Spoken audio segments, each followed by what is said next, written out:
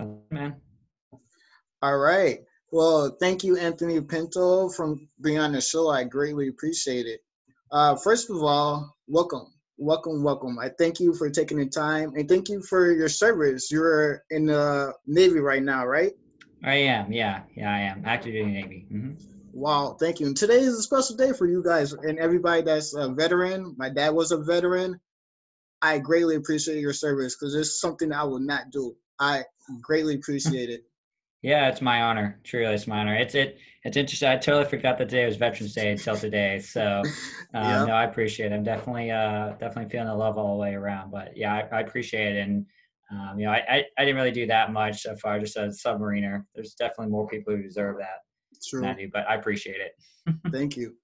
So a little bit about Anthony before we get started. Anthony is a submariner, like you mentioned, and he went from 0 to 8 units in 6 months. A lot of people don't even achieve that much or less than that in that time frame, which is phenomenal. But now Anthony is focused on bigger deals, smaller to mid-sized multifamily units. So Anthony, can you tell the listeners a little bit about your history and how you got into real estate investing? Sure. So, like I said, I'm active duty submarine, so I've been in for about 5.5 years. I got off my sea tour on the USS Albany, which was in Norfolk, in November of last year. And about that time, like September of last year, is when I kind of realized I didn't want to be a submariner for 20 years and get out and retire. It just wasn't for me. And so I started doing a lot of research and what I could do afterwards to continue to make money.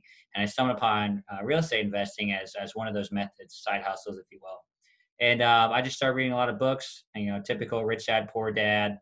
That kind of opened my mind to real estate investing and really investing and kind of that entrepreneurial mindset in general. And then I also read Set for Life by Scott Trench, who's now the podcast host for I think it's Bigger Pockets Money Podcasting. It's called.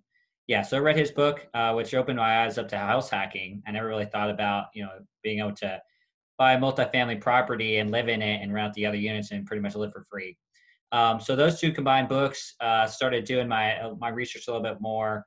That was about September, October timeframe. November, the day before Thanksgiving, I got off my boat and you know, basically told my wife like, "Hey, we're gonna buy a property and we're gonna live in it, and we're gonna move in like a month." Which, as you can imagine, went over well.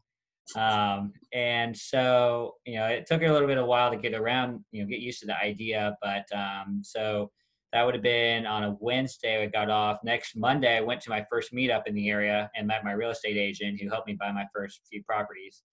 And I knew exactly what I wanted. I knew I wanted a quad. I knew I was going to use my VA loan, and I knew I was going to house hack it.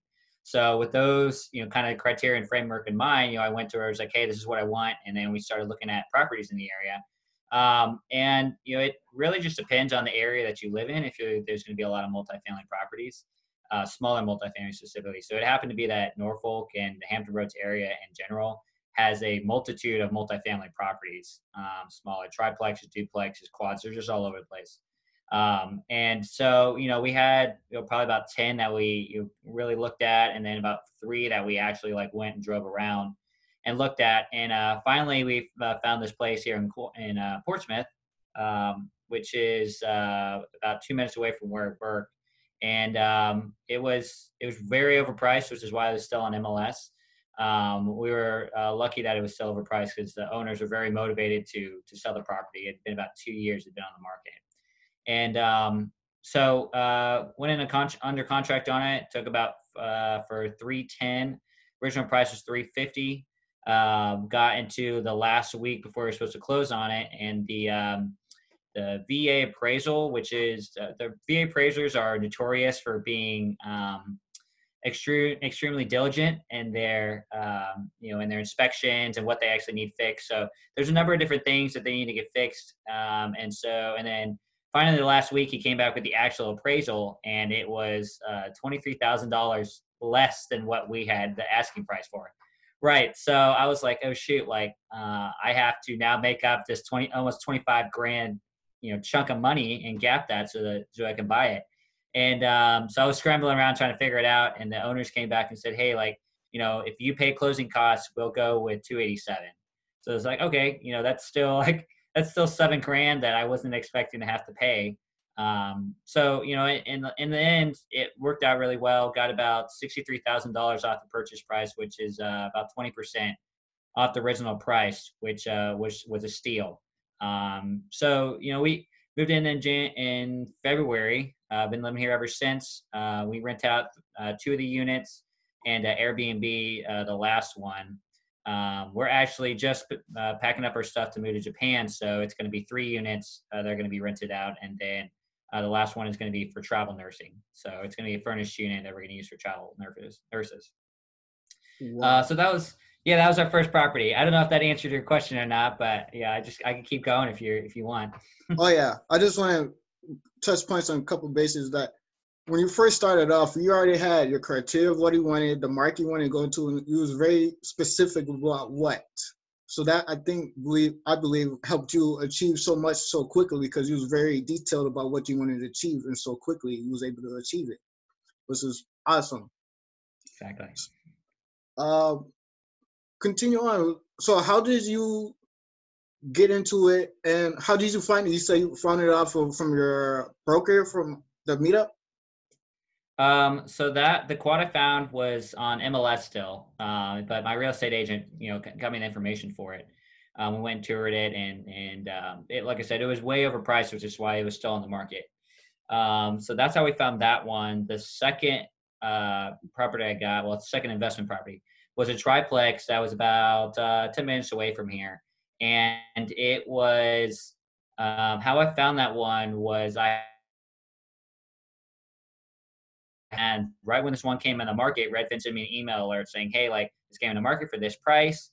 And I was like, "Oh shoot!" Like, I just a quick analysis, really quick. I use a 1% rule, which is, the 1% of the purchase price should be what you should be able to rent it for. And it was almost like 1.5% per, yeah. So I was like, "Oh man, this sounds like a steal. Like, if we could get this locked down, this could be, instant cash flow for us."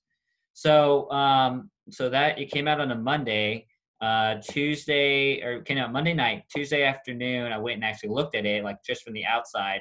And I told my real estate agent, like, "Hey, I want information on this. Send me whatever." And then by Wednesday afternoon, she sent me all the info. I was like, "Hey, like you need to put in your offer like right now because there's already more offers in. Like if you want to get it, you like need to go in now." So I was like, "Oh, damn." So yeah, it was Wednesday afternoon. Put in an offer. Put in over asking, about 6 grand over asking, which is the highest purchase price, and we ended up getting under contract. So within 36 hours of that hitting the market, we had her under contract. And even at that higher price, we were still able to cash a pretty good chunk of money off of it. Nice. So that was the second investment property. That one's a little more unique in that we used a joint venture or a JV to purchase that one. So I found after I got under contract, it's found 2 other investors to basically provide the closing costs and the down payment to purchase that property. So, at the closing table, I didn't have any of my own money in the deal. And I found these 2 partners to fund it. And, we got it under contract, purchased it, closed on it. And, we set up the deal where each person was going to get a certain amount of cash flow in equity based off of what their initial capital contribution was. And I put some money into renovations itself. Like I built a fence. I had to pay for some washer and dryer. So I ended up putting about 10 grand total into it. Yeah, so, we ended up working everything out.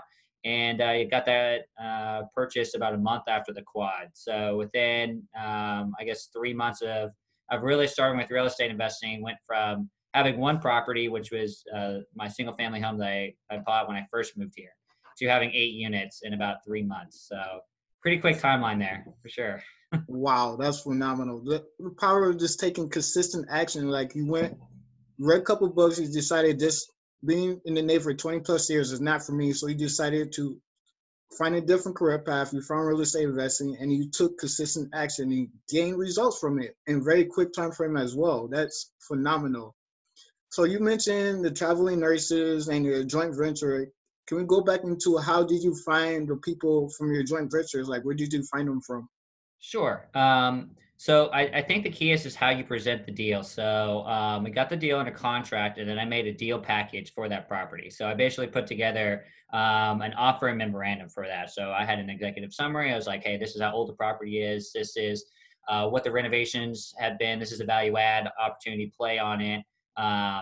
This is what it could rent for. This is how much potential cash flow it is. This is how much your returns could be based off of what equity split you want to get, what the neighborhood's like, what the property manager's like.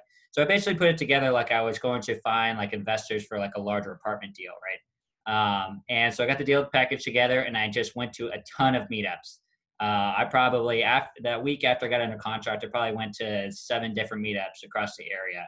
And the first guy I met, both of these guys are Navy, by the way. First guy I met was off of Bigger Pockets. So what I had done was when I first got started in November, I made it a goal that I was going to meet a new person every day, connect with a new person on Bigger Pockets. And it was as simple as, hey, like I'm getting into real estate investing. I'm in this area. This is what I'm looking at. These are the properties I have. Would you like to connect? And I would try to connect with the person locally each day. And my first investor was one of those guys that I talk with. And so, I had 100 different people that I had lined up within my inbox, and I was like, okay, I essentially started Bigger Pockets messaging, blasting people saying, hey, like, I have a deal. Would you be interested in a JV? Like, these are the details. Let me know if you have any questions on it. And so I had a couple people that were interested, and he happened to be one of them. And so we happened to go to the same school, and we had a lot in common. So had him over for coffee at my house. We talked, and he was my first investor for 12 grand and on the deal. Wow, that is Yeah. awesome. The power of networking. That's what I love about real estate business in general is a lot of people focus on the numbers and the cash flow. That's cool, is awesome. But to actually get a lot of stuff done quickly like you have is networking, is the relationships you build. Like you may set a goal, one person a day. Very easily doable for anybody that's looking to get started. One person a day, and then the results that you achieve from afterwards, phenomenal. So Exactly. you mentioned earlier the traveling nurses and your Airbnb, the other rentals, and what is a hmm traveling nurse? I guess yeah, I'll explain that. So there are about 8 different hospitals within a 10-mile radius of my house. And so there's a lot of doctors and nurses that travel to different hospitals to fill a void or a need. So let's say, so my wife is also a nurse, and her friend is a traveling nurse. So she knows how difficult it is for travel nurses to find housing. So let's just say that a particular department in a hospital is having a shortage of nurses. Someone had a baby, someone's sick. It's a time of year where that department is particularly busy. And so, they need 10 nurses, but they only have 8. So they, essentially cast out a net to these rental agencies that say, hey, like we need a travel nurse that fits this description to come in for 3, 6, 9 months or whatever amount of time, right? And so the travel nurses go to these hospitals and they'll work there for a certain amount of time, right? And then in the meantime, they live in, it's a furnished apartment typically for a short amount of time. But it's longer than you would typically see with an Airbnb. So, it's just like I said, travel nurses are nurses that travel to fill a gap in a hospital's personnel quota, essentially. And so, that was an untapped market I saw in this area, is that there's a lot of people that move to this area looking for housing. And there's a couple different sites that we use for that, but we can get a higher rent than we could if we just Airbnb'd or if we just did long-term rental, like a normal long-term rental, not furnished. So there's a lot of draw to do travel nursing. Like you got a company that'll guarantee pay for it because it goes through the company, the travel nursing company, rather than the individual. They're typically not there a lot. They're working long hours, and they're typically very well kept. So there's a lot of win-win-wins with the situation with travel nursing that really appeal to this location specifically. Nice way to be understanding of the market. Like you took awareness, like there's a lot of hospitals and a lot of residents and nurses that could use it. And it's like the creative thinking to like, how can we utilize this property better? And you thought of the the traveling nurses and utilize that, which is phenomenal. And to have that stream be somewhat more higher than the Airbnb or long-term nurses, that's even a better resources. Like you said, it's a win-win for everybody, which is awesome. Exactly. So right now, what are you focusing on right now? Like, what is your current goal? Yeah, so after we had those two properties closed on in February timeframe, I started looking into like thinking like larger. It's like why buy these smaller multifamilies when I can get into larger building, like larger apartment buildings, like 20, 30, 50, 100 units. And what really kind of dawned on me is that it takes the same amount of work to run this 4 unit, this quad, as it does to run a single family home, right? But there's even more risk with a single family home or even a quad, right? If I have one eviction, I'm now at 75% vacancy, right? Or if I'm at one eviction with a single family home, I am making no money off it. It's 100% vacant, right? And then you got to go through all the costs, and it just takes a while to fill that void, right? And so it just dawned on me, it's like, why would I put all this effort when I can just into smaller properties to eventually get up to 100 units total when I can just buy a 100 unit, right?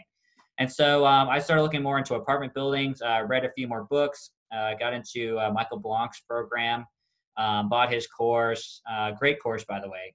Got a lot of benefits to it. And it just kind of opened my eyes to commercial real estate and multifamily investing. And started going to a lot of conferences, started looking at a lot of different properties, went to LoopNet, did a lot of underwriting, started establishing all these different relationships. And so now we've transitioned into the multifamily realm and expanded into the Kansas City, Charlotte, Raleigh, and kind of Hampton Roads areas. Um, but the first thing we did was just go to each of these markets and build our teams on the ground. So in each of those cities, I have boots on the ground partners that can go look at a property when I get them from a broker, or I found an off market property they can go take a look at. And they can give me their honest opinion on it. And we have an alignment of interest because they are not only boots on the ground, but they're also partners in the deal themselves, right? So they have a vested interest in this property being a good property, right, or a good deal, right? And I think regardless of where you invest, if it's going to be in your backyard or halfway across the country, right, you have to have someone on the ground that can consistently go look at these properties. And whether that is right off the bat when you get a property by a broker, or when you actually have close on that property and you have a property management company running it, so that they can go periodically check on it, right? Because especially if you're in the military or have a job that is very time intensive, it's hard to get away on a regular basis to go look at these properties, right? Whether that's monthly, quarterly, whatever. And so it's paramount to have those people on the ground that can go look at those properties for you and kind of give you a situational awareness of what's going on with them, right? And because it's one thing to be able to remotely do a lot of this work, which you can, like there's LoopNet, you can go to Google Maps, you can do apartments.com, you can figure out all the comps for it, you can talk with property managers, right? But at the end of the day, like, I'm from Kansas City originally. Like I have a pretty good understanding of generally of the area, but I can't get down into the nitty gritty details of like this street is bad, a street over is good, right?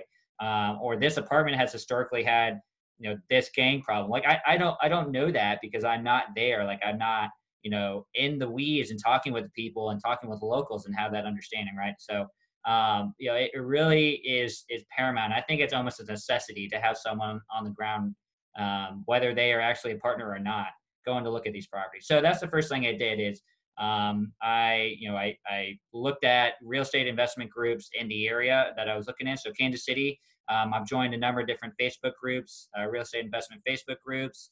Talked with a whole bunch of different brokers. Started networking with people through Bigger Pockets that were local. Again, kind of did the same thing. So I just reached out to people who are local to Charlotte, Raleigh, Kansas City area, and just started connecting with them, saying, "Hey, like, I'm interested in this. These are my criteria. Would you be interested in partnering up on something?" And so it just started establishing all those relationships. Started interviewing a lot of different property managers. Started talking with brokers. Got my whole broker prompt and kind of cold calling script set up for myself. And I just kind of repeated that over and over and over again. And I got a lot better at talking with brokers and establishing those relationships. And I think that's really key in really any business that you do. I went to a conference about a month ago, a Rod Khalif conference, and one of the things that really stuck with me and what he said is that business is two things: is people and processes, right? So if you can establish those people, those right people in the right places, and you can establish the processes to make them streamline and have all the gears and the lines that go from contract to closing, and all that can be as automated as possible, then you're going to be golden, right? But it takes time to find the right people. It takes time to get all these processes set in place, right? But I think if you're truly dedicated to your cause and you truly have a passion about it, like you will make it work. You will find time for it. You will find the right people for it. You will find the right processes for it, and you'll get everything in line to, drive your own success. And I think that's absolutely key. And it really just comes down to people and processes. That's really all it is. So I don't know if that answers your question or not. Definitely. There's main two things that the key points, peoples and processes, especially in any business. You gotta have the team and process to do it, to achieve what you want, especially with the teamwork. Like I love how you took the process you had from the single family and the quads and just duplicated it for a bigger scale. For the multifamily, just I'm already done networking with the brokers and investors. It's the same process for bigger scales. That's what a lot of people are afraid of when they think about going bigger. Is I don't know how to do it. Just look at what you have already done and duplicate it. It is that simple, and I love it. And I love how you set it up in different markets as well that you're potentially interested in, just to have the boots on the ground, because it is necessary to have a team wherever you think about investing in. I love it. Absolutely. And in to your point, like I think a lot of people think that multifamily, whether it's smaller multifamily or large apartment buildings, is kind of this like taboo thing that only the wealthiest of individuals with the most experience can get into. But I think it's almost easier to buy an apartment building than it is to buy a single family home or a smaller multifamily. Because when you're talking about larger apartment buildings, like you have a lot more people who have a lot more money that could put into these deals, and I think that's absolutely key. Is you can use other people's money to purchase these properties, and it's not just using other people's money. It's like you're providing them incredible opportunities to buy a property and get a more stable tax-free cash flow than they could whether their money's in the stock market or wherever they have their money, right? And a lot of people don't really think about it like that. They don't think about that they can raise the money for it. Now, raising money is difficult. I will say that. Like, it's you're not going to raise $2 million the first day that you decide, oh, I'm going to go buy an apartment building, right? It takes time. You got to find people. You got to get a track record. You got to get experience. You got to find people who would partner with who have that experience. If you don't, right? But it's I like to say you have to have three things to get into real estate investing, or really any business in general. You got to have time, money, or experience, right? You got to have at least one of those things. And if you don't have two, at least three, if you only have one of those things, you can have a partner that can fill the other two, right? So for me, my thing that I have is time. I have a lot of time to go talk with brokers, analyze properties, make content, talk with property managers, analyze deal. Like I can do all these things that take a lot, that are very time intensive and take a lot of time, right? So I can do a lot of the groundwork and a lot of the hustling and running around, and I can find people who have money to come into the deal. I can find people who have experience to come in and help manage the renovations or the rehab or the actual property management company for that, right? So I think that that's key. Like if you have money, like it's really easy to get into multifamily, right? Or really any real estate investing in general. If you have the experience, like you can totally use that to help guide someone who may have the money and the time, found a great property and just don't know how to go about actually getting under contract, getting it to closing, all the due diligence involved, right? So just just kind of take stock of what you have, and if you have one of those things, leverage that to find the other two, right? It's really as simple as that. Um, Exactly. and there's a few more benefits to it. Like you're talking economy of scale. There's a lot less risk. Say risk. There's a lot less risk associated with it, right? If I have one vacancy, that's 1 out of 100 or 1 out of 50 rather than 1 out of 1, right? There's a whole bunch of ways you can make money off of it: fees, cash flow. The depreciation is amazing off of it. That's why a lot of people get into multifamily specifically, whether it's the active side or the passive side, is a big tax benefits from it. So for example, I don't know if your listeners know what depreciation is, but kind of a basic overview is a property depreciates much like a car does after you purchase it, right? So, right when you purchase it, a certain amount is depreciating, whether that's the roof, the flooring, appliances, whatever, parking lot. Depreciates a certain amount each year, right? So let's just say that's $400,000 a year that depreciates, but you're only making $100,000 in cash flow. So on paper, it looks like you're in $300,000 in the hole, right? And so now you are making cash flow, even though you're making $100,000, you're actually in the hole on taxes, $300,000. So that is essentially tax-free cash flow that you're getting off of that. And a lot of people don't, it's not money back in your pocket, but it's money you're saving on taxes that you don't have to pay it, I guess, if that makes sense, right? And it's a little more complicated than that, and you can get into cost segregation analysis and a little more detailed than that. But there's just so many different benefits to it. The fact that you can force appreciate a property, like my hard work can go into renovating that unit. I can raise the rent on it or lower the expenses. Now the property is worth even more. Like what? Like a lot of people just don't understand that side of it. What is very different when you're talking like smaller multifamily or single family homes, like it is very dependent upon the units around it or other properties that are similar to that. Similar kind of build layout the neighborhoods. But with apartment buildings, I can buy something that is a really awful property for $1 million, put a whole bunch of money into it, and now it's worth $2 million, right? And that's all for the hard work and the sweat equity that I put into it, and really kind of taking the challenge and finding a solution for that problem that it has, right?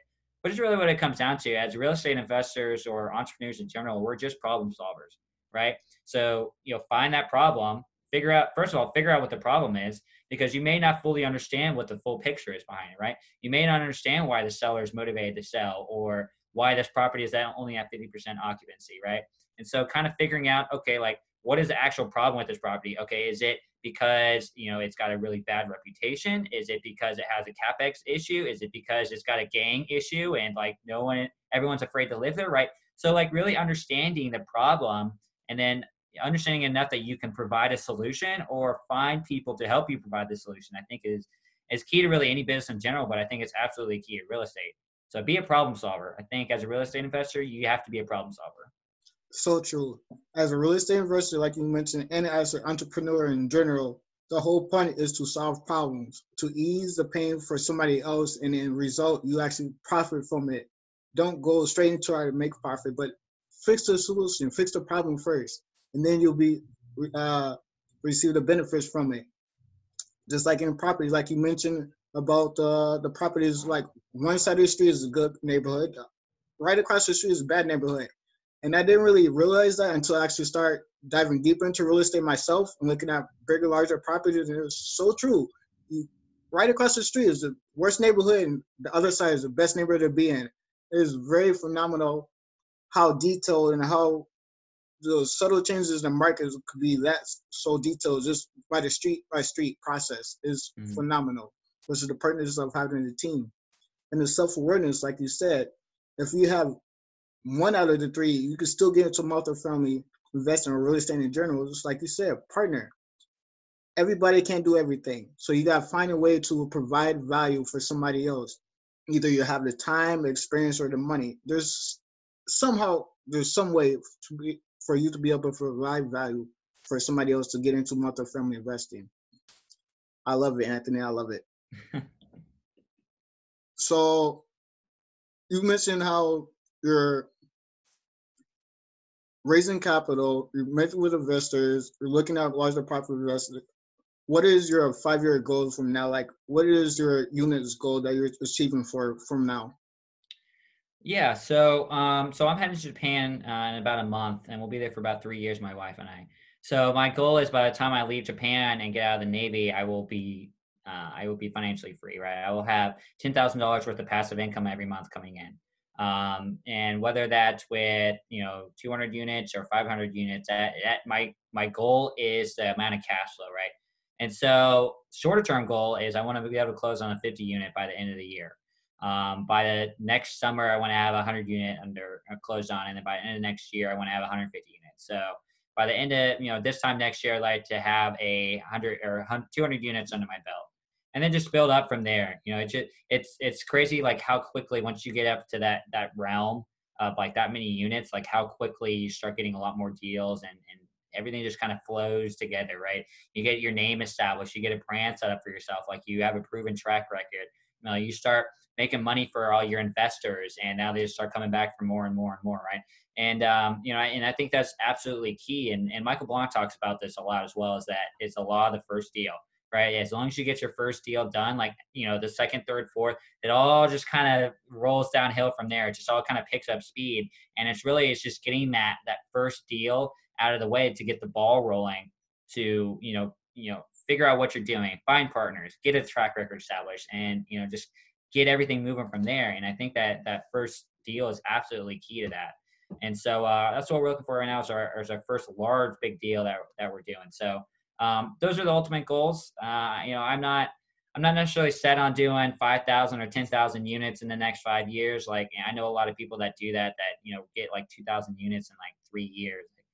Incredible amount of hustle involved with that. I just don't know if I'm ready at that point because at the same time, like I want to be financially free, right? My goal isn't a number of units and to make a ton of money. Like I have a very set goal because I want to be able to get out, spend time with my wife, go travel, right? My ultimate goal is to travel the world. I want to visit every single country in the world. I want to visit space. I want to have a essentially like a brewery, bar, or coffee shop and bookstore called Pinto's Beans Books and Brews. Like I have like all these different plans that I want to do. That real estate is a vessel to get me to that point, a vessel to get me to be financially free. And I absolutely love this. I love talking about real estate. I love analyzing deals and talking with investors and getting kind of boots on the ground and walking properties. I love doing that. Right. But at the end of the day, like, my ultimate goal is to be financially free. Right. It is to have enough passive income coming in that I can transition into enjoying my life, enjoying my prime of my life, right? Going and travel while I still have the opportunity to spending time with the family while I still have the opportunity to. So those are ultimately what my goals are. So we'll see what the next few years have in store for me. I think I'm gonna be a little bit busier when I get to Japan, but yeah, I'm still gonna try to invest as much as possible still. I love it. I love how you mentioned how it's not the money that you're really for, is the goal, your dreams, your ambitions that you're striving for. The same for me is I got into multifamily not because of the money. I like the financial freedom it can provide is the goals I have set up for myself, not only for myself, but for my daughter and for like the community. Like I have community involvement ideas that I can't do yet because of the cost and the impact it can have. Like, okay, how can I provide this for these other people? And the end, multifamily can help me because of like the economy of skill. The impact it can have is much larger and a bigger scale that it could have. So it trickles down from there. So that's is an awesome idea to just not focus on the numbers, but focus on your end results, your why, like the freedom. Like I've talked to people, other people on the podcast where they're let go from a job and they're like, now what? But with financial freedom, you're not what do I feel like doing today? What do I feel like achieving for next week? That is your freedom. That's what people are striving for, which is phenomenal. Yeah, man. I like to. So one of my affirmations for my miracle morning is I tell myself the more money I have, the more opportunities I have to impact the world. Right. Love it. And money is not the end goal. It is what I can do with that money. It's the organizations I can help. It's the people I can help. It's the lifestyle I can provide for my family and myself. Like that is the ultimate, use of that money. And it just happens to be a vehicle to get me to what our goals are. Right. But like I said, like the more the better off I am with the more money I have, the more money I can put into organizations, the more impact I can have on people. And I just think about that every day. Yep. Money, in my mindset, money is a tool, just like a hammer and a nail to build a house. You use Mm-hmm. money as a tool, and the end result is phenomenal what you could achieve with it. I love it. So you mentioned the Miracle Morning. What other books do you read or have had an impact on you through your real estate career? Yeah, I've read a few different books. Like I said, Rich Dad Poor Dad, Set for Life by Scott Trench are great. I'm also reading Joe Fairless's book right now, the Best Ever Apartment Syndication book. Phenomenal read if you haven't read it. It is, it is laid out in such a fashion that it's almost like a step by step kind of guide to, it talks about everything from starting off from nothing, figuring out what your criteria are, figuring out what your markets you are and how to brand yourself from there. Like if you're starting from nothing, like how you start branding yourself and making yourself into the multifamily expert. And then for there, analyzing properties, getting them under contract, how you do due diligence, like all of that. But it's very step by step, and that's what I love about it. Like as a submariner, like I really appreciate like operating procedures. I really appreciate like the processes, the step by step instructions, because that is what I live by, on an almost daily basis. Like we have procedures and instructions for literally everything, like step-by-step instructions for like how to write a memo, like how to do this particular, evolution, like everything is very laid out. So that's what I really like about the book. Michael Blank's book, Financial Freedom Through Real Estate Investing. It's a great one. That's the one I started with. It got me into multifamily. Raising Private Money by Matt Faircloth is a really good one. I used that a lot when I first was funding investors for the triplex. Let's see, what else do I have? Vinny Chopra has a really good book. Apartment Syndication Made Easy. I have that one down there. It's up next to read. Think and Grow Rich by Napoleon Hill. Great read. It's just like Rich Dad Poor Dad. It's like that quintessential, entrepreneurial read. So those are a number of books I'm in. I mean, I have a lot of different books that I've read since getting started with this, and actually, it brings me up. So my wife and I started a blog that basically chronicles our whole life from where we were with fledgling investor to now. And the reason we started it is because that triplex, right after we bought that triplex, 2 weeks after we closed on it, it got broken into, and all of the appliances and all of the heat pumps got stolen, right? So we had about $15,000 worth of damage. Within 2 weeks of that, right? And insurance almost didn't cover it, because it had been another week and a half after that had happened. It would have been vacant for a whole month, and insurance wouldn't have covered it. So we were very lucky that insurance came in and actually covered everything. But it was just a huge headache you have to deal with, because now we had to get new appliances in, and then we had to, get everything fixed up, and they blew a whole bunch of fuses and the air handlers. Anyway, so it was a huge headache dealing with that.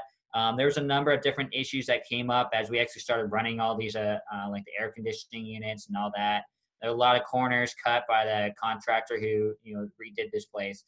So we just had a lot of issues, and it was like a lemon there for a while. So we started this blog because people started, every time we went to a meetup, it was like, "What's up with Carver?" which is the triplex is on Carver Circle.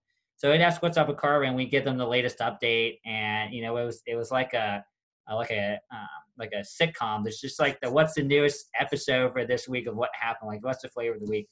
So it's like why talk to individual people about this when we can just kind of put it out to the masses and tell people about the issues we've had. Because I wish that I would have had all of these lessons learned. I wish that I would have had someone talk to me about the bad side of investing before I got into this, right? Because I would have had second guesses about this triplex. Because looking back on it now, it was in a really bad area, right? It was by far the best property in that area. So it was almost like a diamond in the rough in this area, and it was just like a beacon for people to kind of hone in on if they're looking to get into trouble in this property. So anyway, we started this blog, and it just chronicles our life and our lessons learned that we got from that. And on that page, I put in all the resources that I use: websites, podcasts, books, and different people I talked to and used. And that's all on our blog. It's called rookierealestateblog.com. And it lays it all out there, different resources we use, and it's very much oriented towards a first-time investor. When I was first getting started, there was just a fire hose of information that I was looking up, whether it was Bigger Pockets, all these podcasts, books. It's just how do you absorb all of this information? Because it's just constantly bombarding you, and it's hard to get started. So we really want to use that blog as a way to kind of guide the first-time investor to say, okay, depending on what you want to do, these are the books you should probably start with, right? Because that's how I got started. Or these are the blogs or the podcasts that we listen to, or the websites that we use. And this is kind of generally how we went about getting into investing, right? Because I think having a kind of a proven success track record and showing people how they can move through it, a lot more easily than I did to start off with, I think it is paramount to people sticking with it. A lot of people get into this and realize I don't know a lot. I don't have the knowledge. They just start doubting themselves. They have these limiting beliefs. I don't have enough money. I'm not smart enough to do this. I don't have the time. I don't have the experience. I don't have the education for this. I don't know the right people. I don't know how to raise money. And they just say have all of these I don't statements instead of I do. And I have seen this proven before, this person in the exact same situation, someone who's in the Navy, still active duty doing this, right? Someone who doesn't have a lot of money to start off with doing this, right?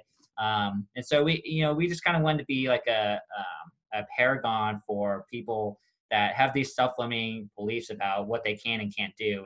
And, it just, at the end of the day, you just need to push past all that. You just need to get your education, sure, get smart, know what you're doing, have enough credibility built up that you can talk to someone about what you're doing and what you want to go to, right? And just take action. It's really all. You just got to take action, right? If you have one of those gaps, like I said, money or experience, you can find people for that, right? It's not the end of the world if you don't have any of that and you can find a property under contract, right? But, if you don't know what you're doing, definitely talk to someone about it, right? Don't go, don't find a property that you think is going to be the best property in the world that ends up being a lemon, right?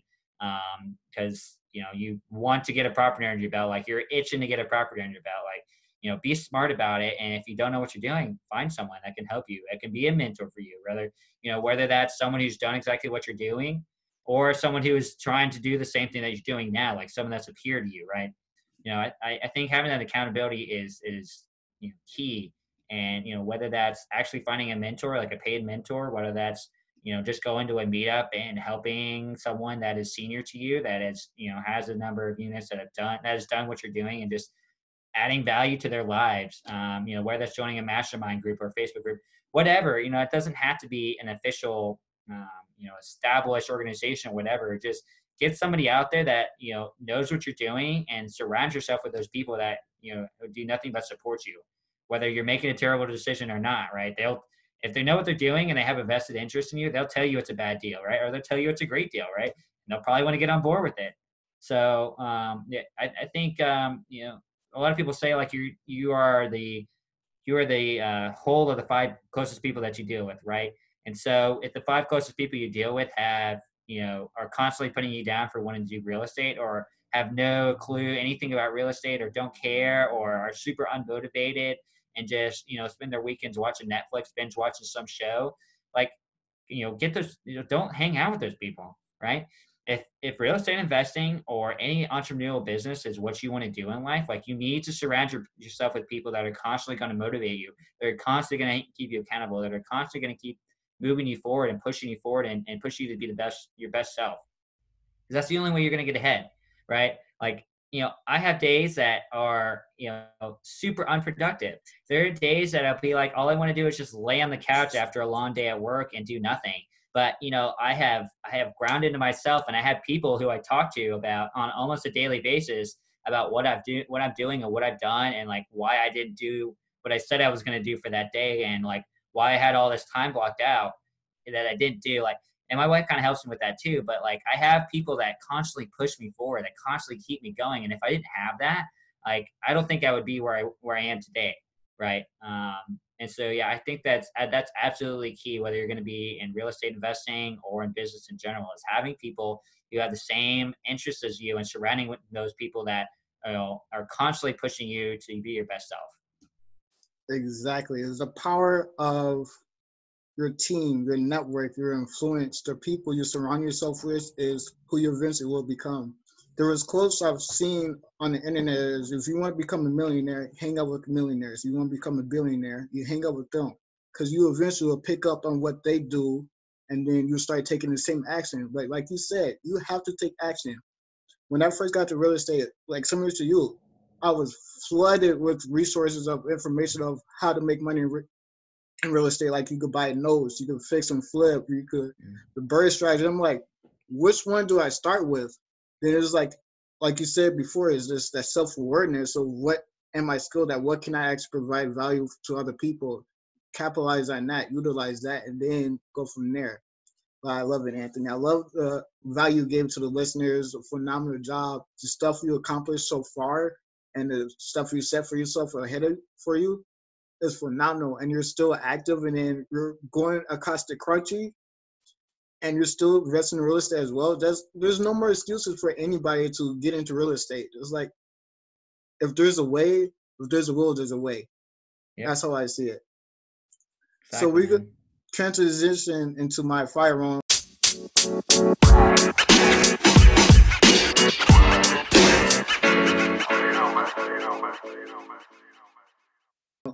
You already answered one of my questions, so we'll short it down to two. Okay. But I got two questions for you. The first one is, what is your favorite snack, late night snack? Oh, favorite late night snack.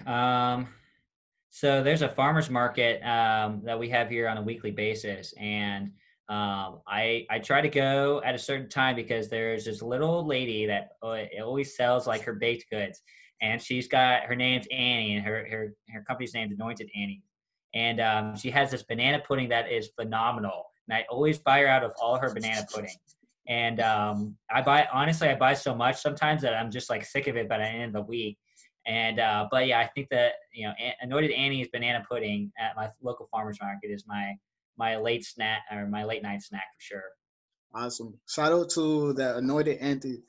For me, like similar to you, there's a farmer's market I try to go to on the weekends. They have the baked desserts.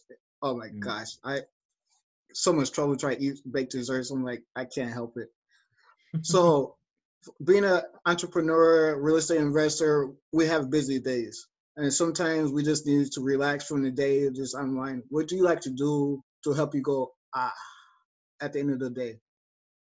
Um, well, honestly, like real estate is my, I hate to say real estate, is my way to relax at the end of the day. Like I enjoy doing this so much. I enjoy just spending time looking at properties and talking with people. Like that is my all relaxing time because like I work a W-2 job and then my afternoons or my evenings are spent doing real estate. But I think outside of real estate, I have some Netflix shows that are my guilty pleasure. I try to go do trivia, once or twice a week. I read a lot of books. I go work out. But honestly, I think a big part is just walk. I just walk my dog at the end of the day. Whether it's 20 degrees outside or not, like just getting out of the house and just getting away from whether it's real estate or work, and just it just gives me time to think. It gives me time to unwind and relax, and whether I'm constantly thinking about real estate or not. It also kind of gives me a way to kind of clear my mind and kind of be silent from whatever's going on.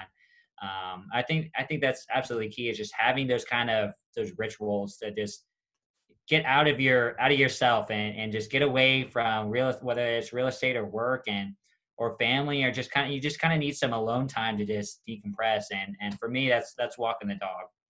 Awesome. We gotta have, I call it my me time, like your self-reflection Hmm. time, because we're in a busy world now, especially as investors, entrepreneurs, we're in a busy world. You gotta have your me time, your personal time, even if it's 5, 10 minutes, however long you're walking the dog or doing something. It's time to reflect. There's nothing wrong with it. You gain, like you say, you gain a lot of clarity from doing something like that Right. consistently as well. This is awesome. Well, Anthony, thank you for being on the show. I greatly appreciate it. Can you let the listeners know how they can contact you? Sure. So you can find more about us at our website, pintocapitalinvestments.com. There's also a link to our blog on there as well. And it's still in a work in progress right now. We're revamping the website, but you can definitely check that out. We also have a Facebook page, Pinto Capital Investments, as well. I'm also on Facebook, on Instagram, LinkedIn. You can find me on all those different platforms with my name, Anthony Pinto, or Pinto Capital Investments. And then you can also reach me by email, pinto.capital@gmail.com, or anthony@pintocapitalinvestments.com. Any one of those methods. Awesome. I love it. You mentioned LinkedIn. That's how we actually connected, is through LinkedIn. I Yep. love using LinkedIn. It is a phenomenal tool. I'm trying to utilize more platforms, but LinkedIn is my favorite right now. Just I put that out there.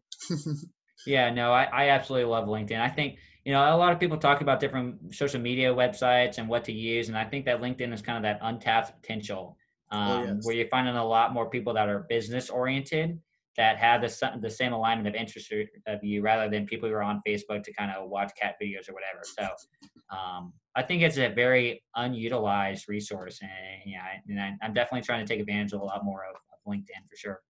So true. So true. Well, once again, Anthony, thank you for being on the show. I greatly appreciate it. Yeah, thanks for having me, Anthony. I appreciate it. It's definitely been a pleasure, and I've enjoyed talking with you for sure. Oh yeah. Well, we'll stay in touch. For sure.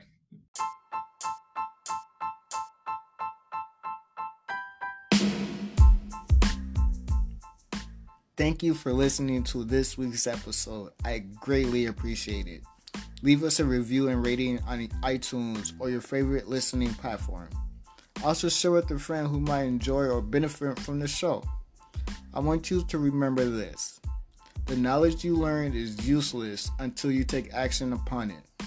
Subscribe so you don't miss next week's episode. See you next week.